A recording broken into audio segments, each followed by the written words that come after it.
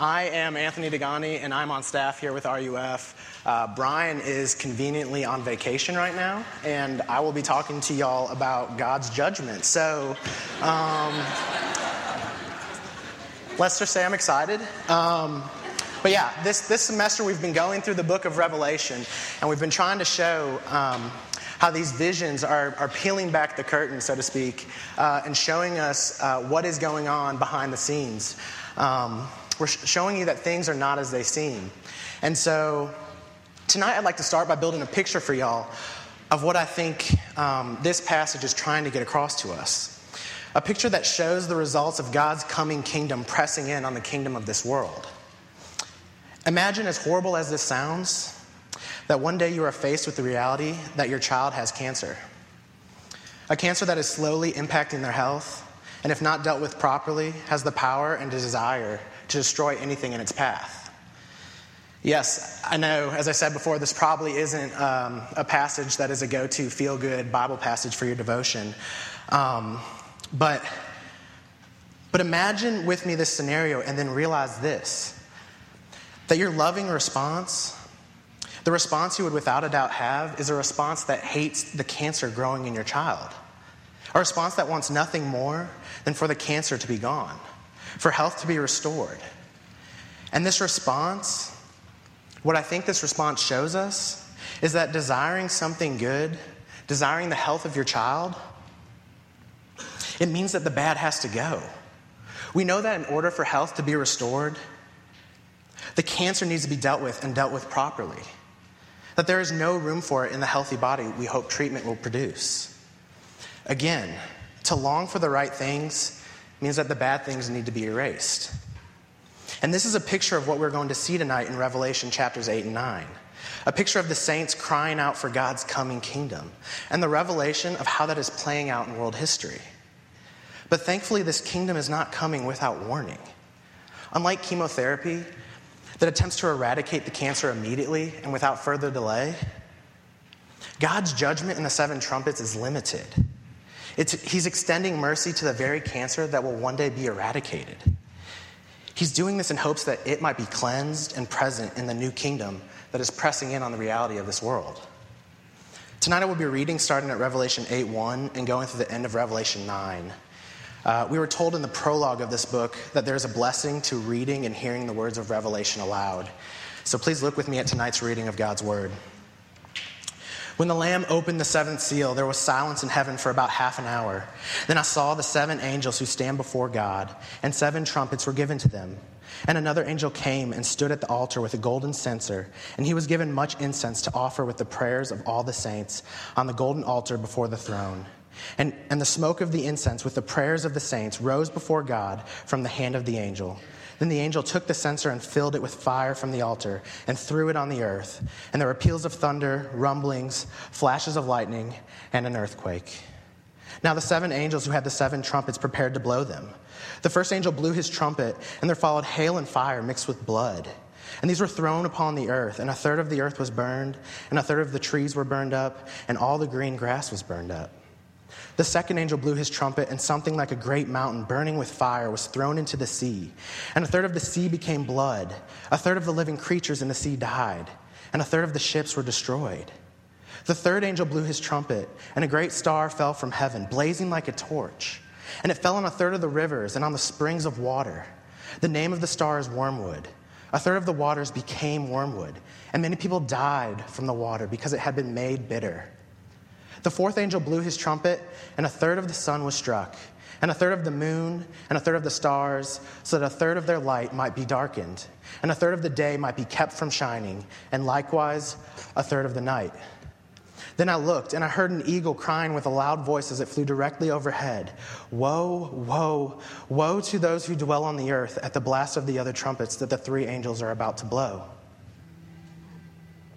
And the 5th angel blew his trumpet, and I saw a star fallen from heaven to earth, and he was given the key to the shaft of the bottomless pit.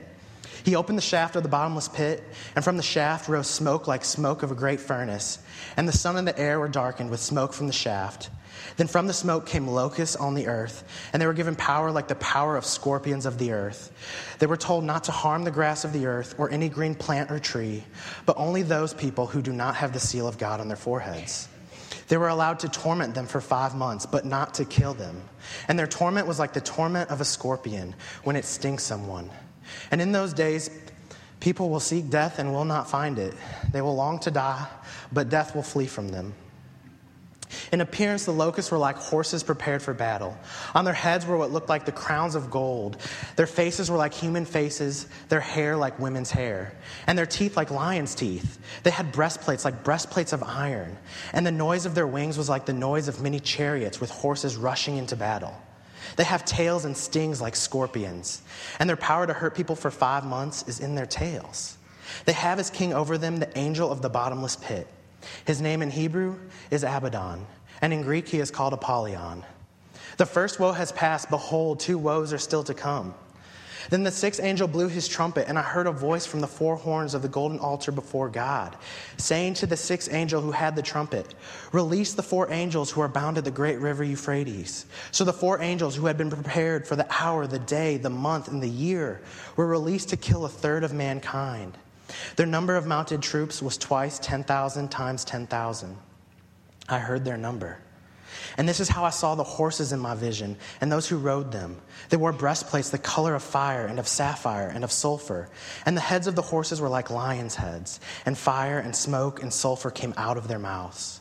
By these 3 plagues, 1/3 of mankind was killed, by the fire and smoke and sulfur coming out of their mouths.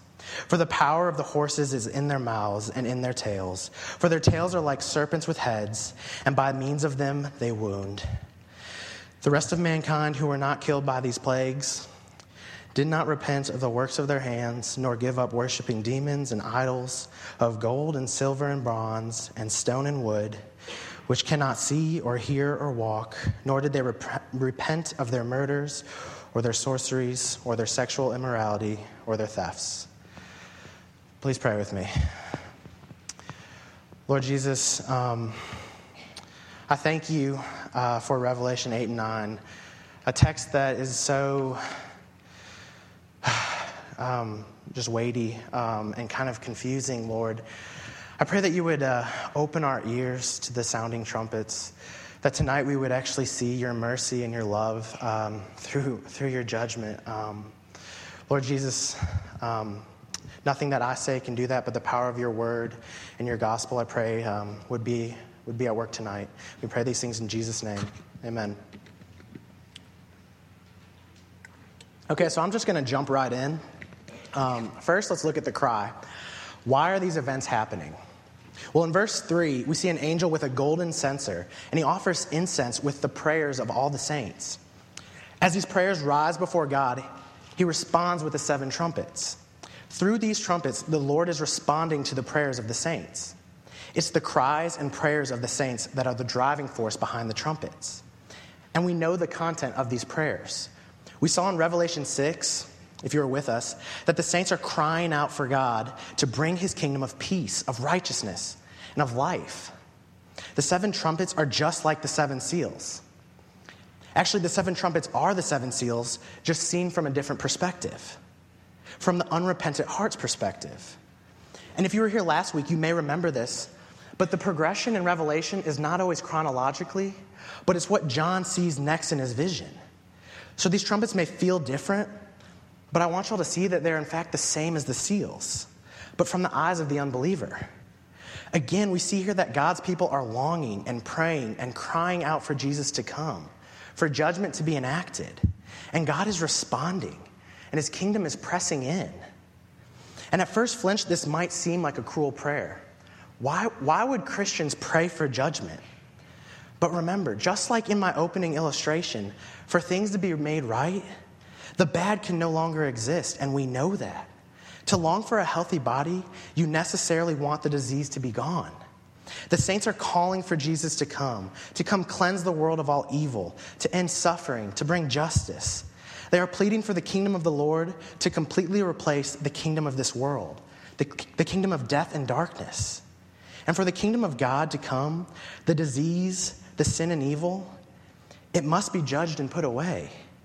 So these prayers are not Christians praying specific curses on their persecutors or asking God to give what he or she deserves. But what's happening is actually what Jesus commands us to pray in the Lord's Prayer. I'm not sure if y'all realize this when you say this in church, but when we say, thy kingdom come, thy will be done on earth as it is in heaven, we are praying the same prayer that is fueling the judgment and wrath shown here. We are calling for God to make earth look like heaven, for his kingdom to press into ours. And in order for that to happen, in order for good to replace bad, God must enact justice. So just a quick application before moving on. This means your prayers are actually doing something, that God is hearing your cries and has actually been using them to move history forward to the day seen at the seventh trumpet, when history ends and the kingdom of the world has become the kingdom of our Lord and of his Christ. But as we will see, this kingdom is not coming without warning. God, although perfect in justice, is perfect in mercy as well, which is why we are given this scene of judgment and wrath, why the justice being enacted due to the coming kingdom is limited and therefore can be seen as a warning, why the seventh and final trumpet has not yet blown. So if that was the cry, then what's the purpose of these trumpets? What is going on here in chapters 8 and 9? I'll give a quick summary of the first four trumpets.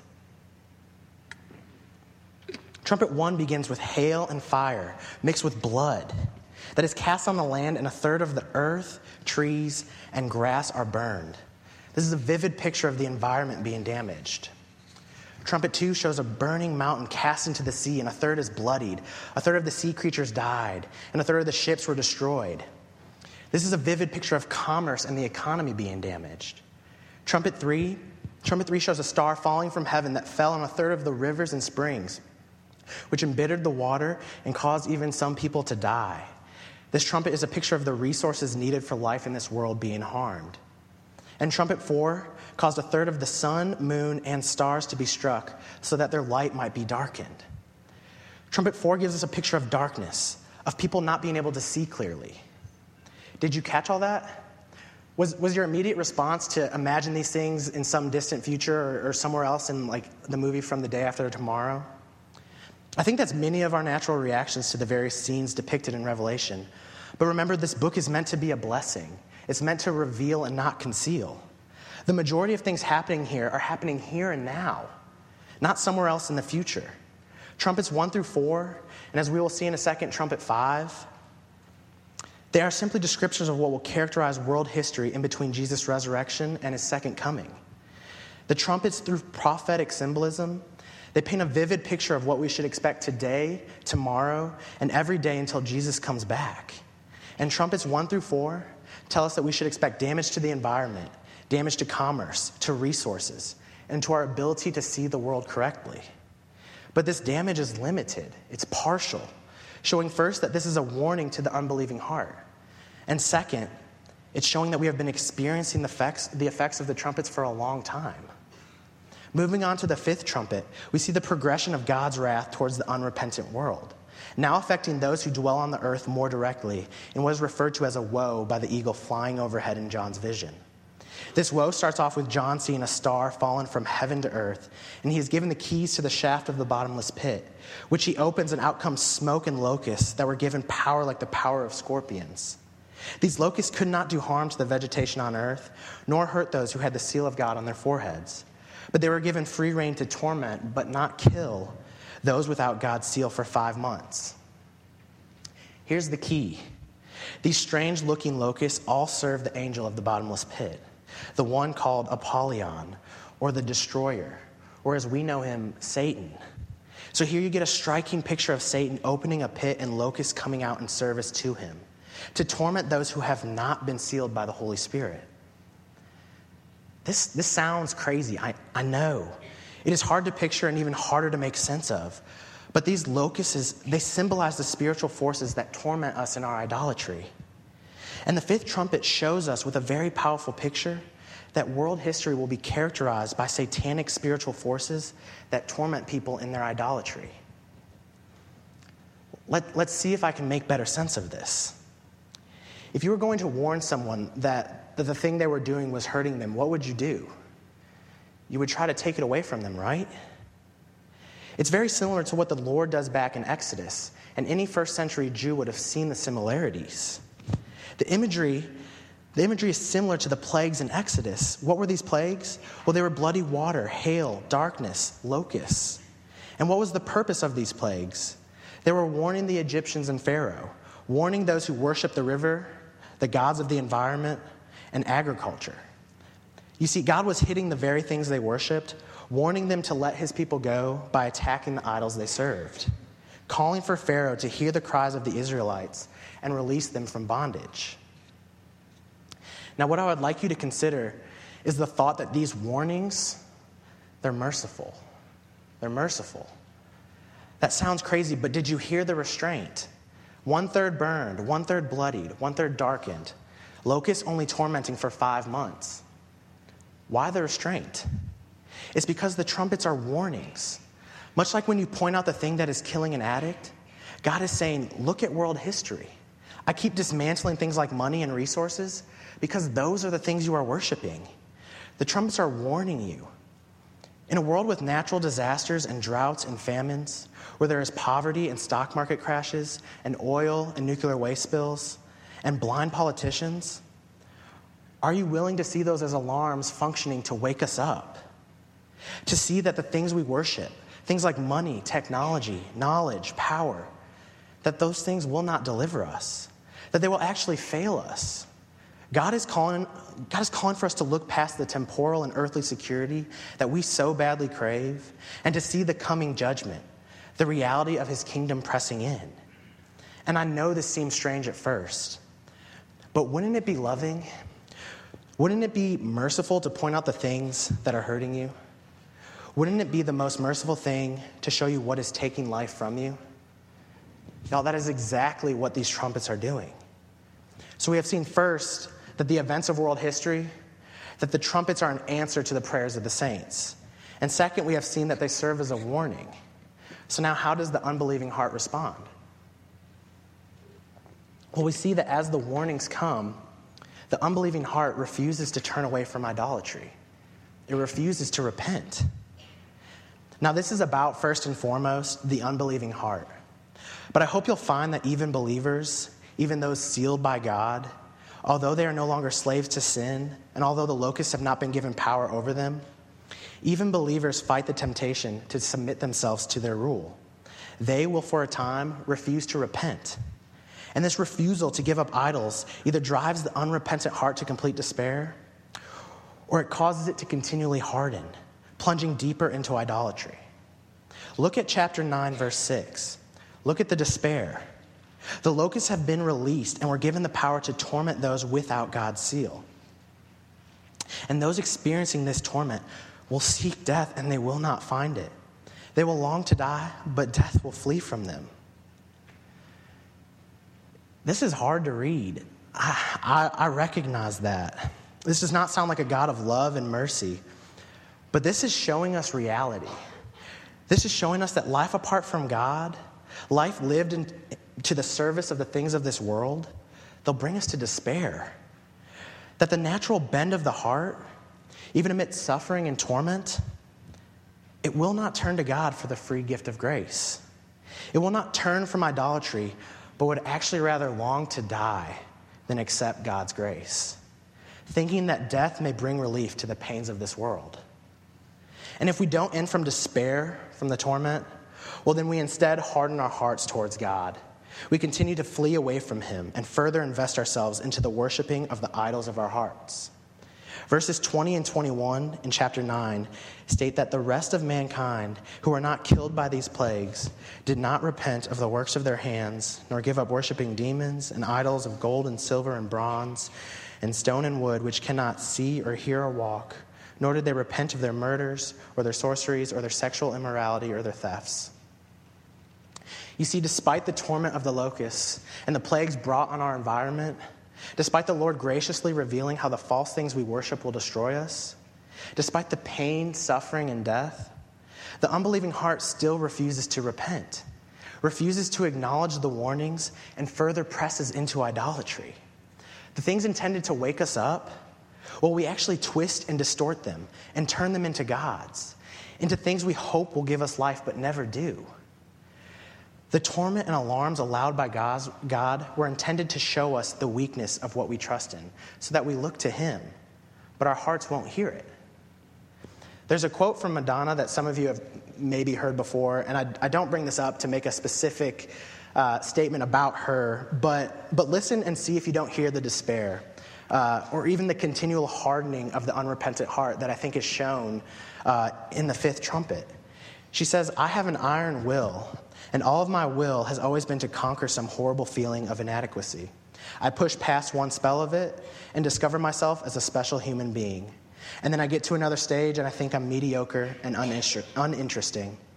Again and again, my drive in life is from this horrible fear of being mediocre. And that's always pushing me. Because even though I've become somebody, I still have to prove I'm somebody. My struggle has never ended, and it probably never will." This is someone with incredible wealth and fame, someone who will accomplish way more than I will ever, and probably most of us in here. But what is being shown here, what's being shown is the same thing depicted in Trumpet 5, the same thing happening in all unbelieving hearts, the natural response of our hearts to the sounding alarms, the torment brought about by serving the angel of the bottomless pit. She thinks fame and success will satisfy her, but when she gets it, she is tormented. It fails to satisfy. And she is tormented that she must prove herself again and again. But instead of turning from that idolatry, she keeps trying to prove herself. Why do I keep saying our hearts just won't listen to the warning trumpets? That our hearts are literally hell-bent on destruction. Ricky Jones, who is a former RUF campus minister at Mississippi State, actually, he helped me see into the craziness of our hearts in this situation, so I owe a lot of this to him. But what makes our slavery to sin so hard to free us from, so hard to release us from, is that we choose it. When I say our hearts won't hear the warnings, what I'm saying is that our hearts actually choose slavery over freedom.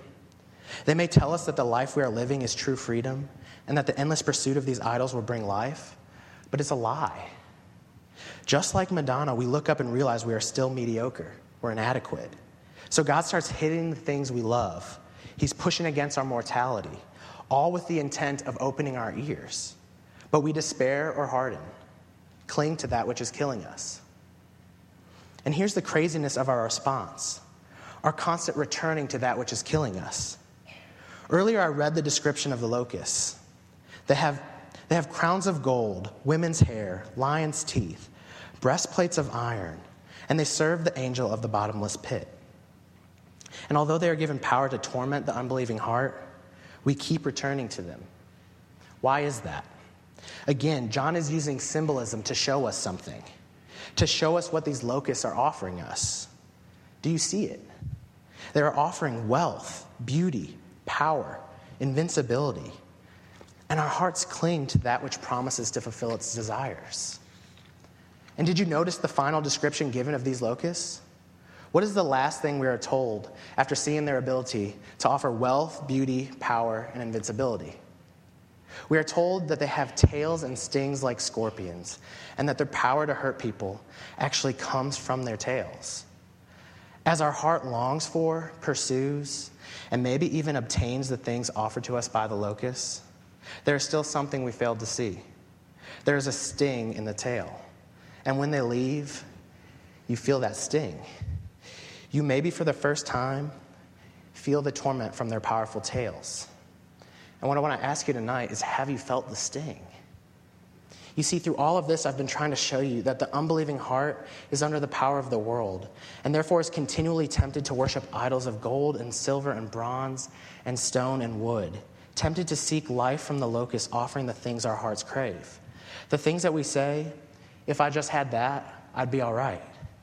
But that's never true, is it? When we get those things, we are never satisfied. Maybe initially, but how long before we realize it wasn't what we thought it would be? Before we feel the sting?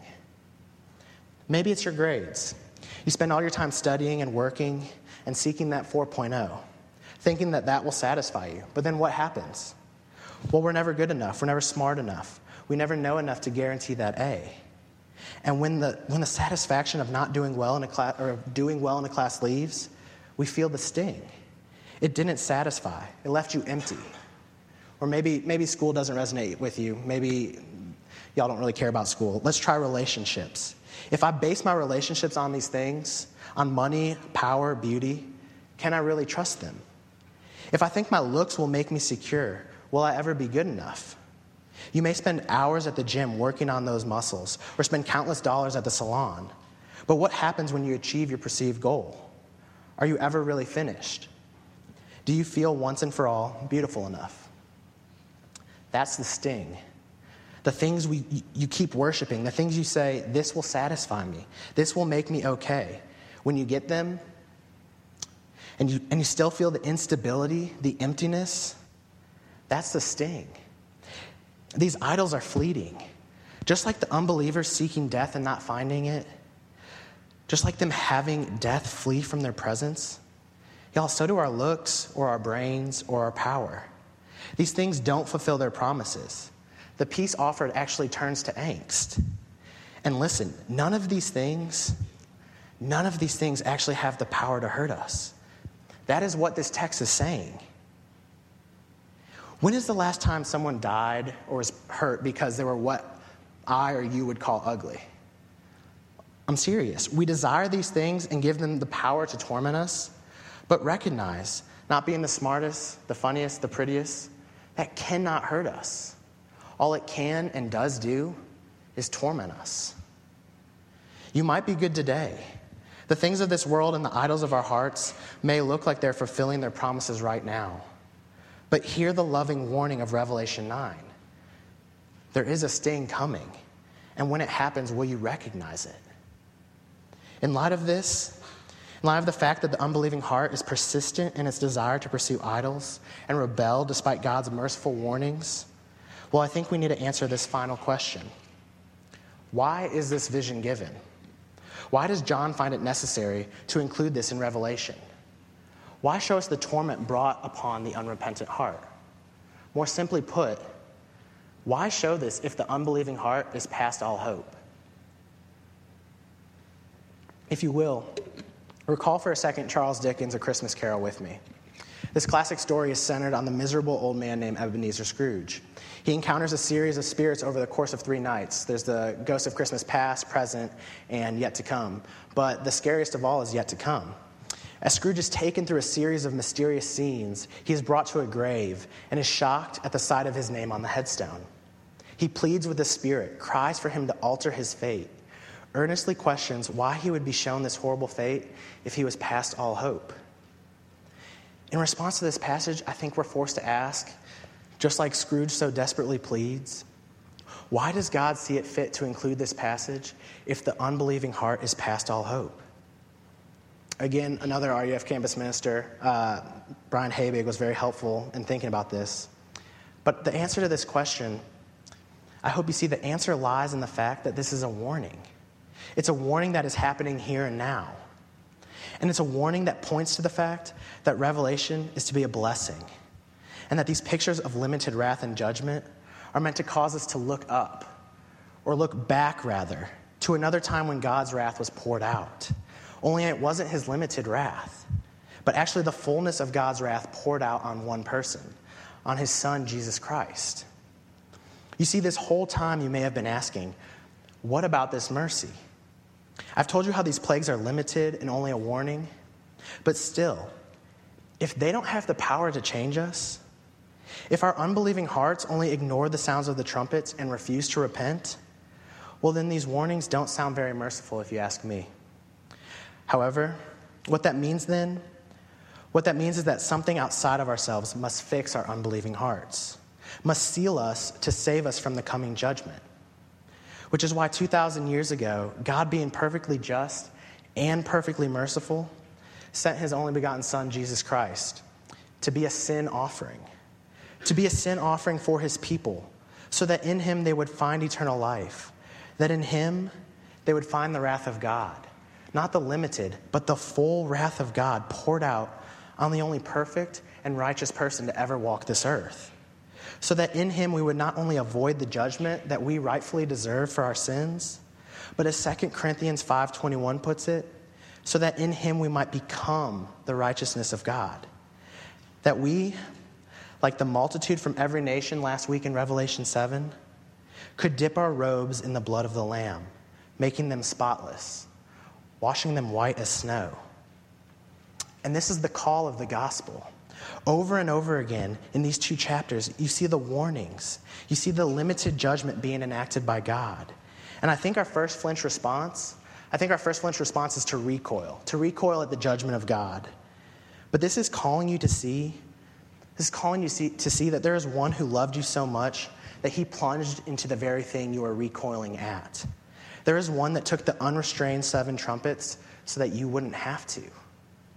And this offer, this call of the gospel, guys, it's genuine. It's genuine. This offer is an offer of rescue for everyone, for anyone who runs to the Lamb and calls on his name, for all those who, when they hear the blaring trumpets, they don't just flee from the wrath, but they actually flee to the one who has already satisfied the fullness of that wrath on the cross. Because Revelation, although filled with visions of coming wrath and judgment, Revelation is not primarily about that. It's about the Lord and Savior Jesus Christ, who is abundant in grace and mercy, who sent his Spirit to seal all who call on his name for mercy, to dwell in them and remove those unrepentant hearts of stone, so that he might cover them with his righteousness, sealing them for eternity in his coming kingdom that is pressing in. That's an invitation. Please pray with me. Heavenly Father, I thank you again for your word. I thank you for the opportunity to teach on Revelations 8 and 9. I pray that tonight our ears would be open, that for those of us who maybe never have or have once, Lord, I pray that we would repent, that we would continually come back to the Lord Jesus, who offers mercy, offers free mercy for all those who acknowledge their need of it. You're a gracious God, and I thank you. In Jesus' name, amen.